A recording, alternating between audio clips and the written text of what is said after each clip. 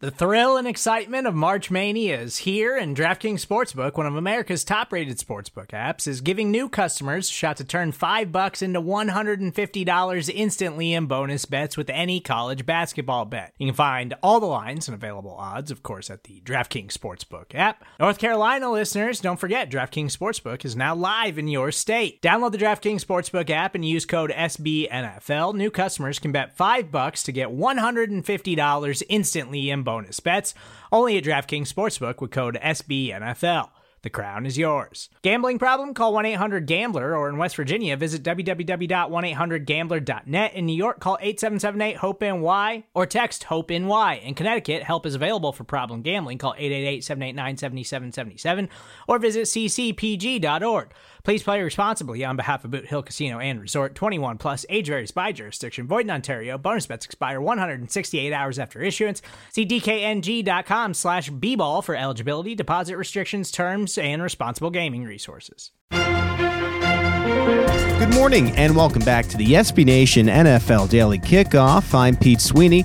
Congratulations on making it to the middle of your work week. It's Wednesday, January 5th. This show is brought to you by DraftKings. DraftKings Sportsbook is an official sports betting partner of the NFL.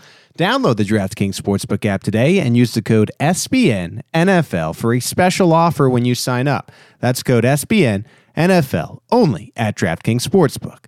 All right, now let's kick off your day with the biggest stories from around the NFL.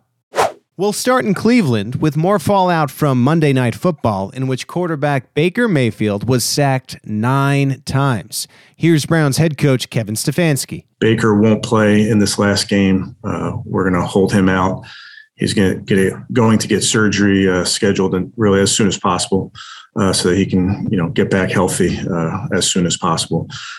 Throughout this whole thing, we have tried to make the right decision based on all the information available to us, constant dialogue with our medical staff, with Baker, all those type of things. And throughout, have really felt comfortable based on all that information that he was able to play and those type of things. So obviously frustrated for him, but just felt like that was the right thing to do for right now. All right, that has left many wondering whether Mayfield has played his last game as a member of the Cleveland Browns. Mayfield, of course, is under contract through the 2022 season, his 5th year, and the Browns' 5th-year option on Mayfield.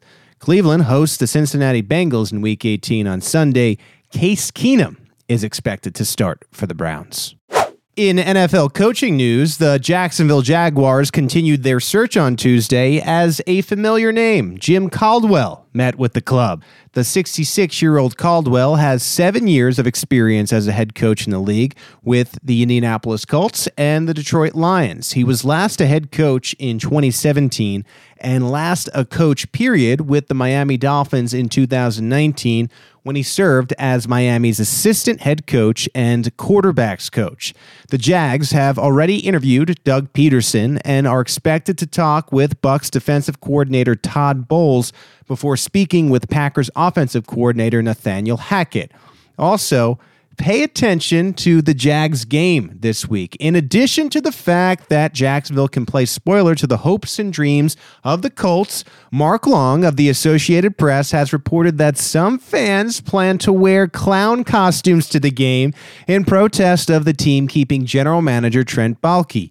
Jags fans have been resorting to clown memes on social media as a message to owner Shad Khan. The fans in Jacksonville are calling it a clown out, but hopefully their effort works and it doesn't lead to a con out. There have been rumblings over the years that the league would like to see a team in London. This theoretically and hypothetically could push ownership in that direction across the pond. Philadelphia Eagles quarterback Jalen Hurts sent a letter to the Washington football team and the NFL on Tuesday asking what action will be taken stemming from a near-tragic incident when a railing collapsed Sunday at FedEx Field. If you haven't seen the video, about 6 or 7 fans almost fell on Hurts, and it was a very dangerous scene. I'll read some of the letter here. Through the initial shock, my first reaction was to assist those involved. However, while I displayed a calm composure, I understand the severity of what happened, and I am extremely concerned for the well-being of the fans and media. As a result, I would like to know what safeguards the NFL and WFT are implementing to prevent this from ever occurring in the future. The resources of the NFL and team organizations ensure our safety through playing this physical sport, but what happened on Sunday put both fans and players unnecessarily at risk long after the final whistle. I look forward to hearing from you on this matter. Sincerely, Jalen Hurts. So no response from the Washington football team yet, but it did reveal that its new name and logo will debut on February 2nd. The Defenders, the Commanders, the Admirals, and even the Washington Groundhogs have been floated as possibilities.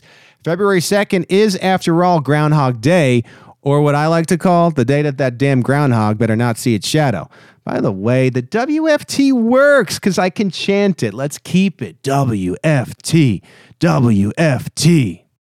All right, let's finish off your Wednesday update with our speed round. Tennessee Titans linebacker Bud Dupree was charged with a misdemeanor assault after a fight with a Walgreens employee. The Titans said in a statement they are aware of the situation and are gathering additional information.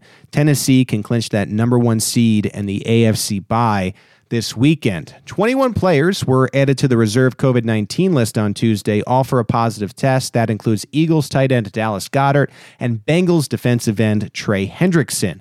The Dallas Cowboys designated tight end Blake Jarwin to return from injured reserve, while putting wide receiver Michael Gallup on injured reserve. The Arizona Cardinals signed veteran quarterback Bashaud Breeland to the practice squad. Remember, they had wanted to do this last week, but Breeland had to clear a COVID test first. That has happened. Kansas City Chiefs running back Clyde Edwards-Helaire has yet to return to practice. The Chiefs have a short week as they prepare for Saturday's game against the Denver Broncos. The Tampa Bay Buccaneers have still not waived wide receiver Antonio Brown, which means they still have his rights. They also still have his pads and his shirt, which he left on the sideline. No word if Brown has even put on a shirt yet. He was shirtless in the end zone the last time we saw him. That's it for the SB Nation NFL Daily Kickoff for Wednesday, January 5th. I did this update with the shirt. Make sure you subscribe to the SB Nation NFL show. It is available for you on all major podcast platforms. And while you're there, please leave us a rating and a review. Stay tuned later today as school is in session. It's another episode of NFL University. I'm Pete Sweeney. We'll talk tomorrow.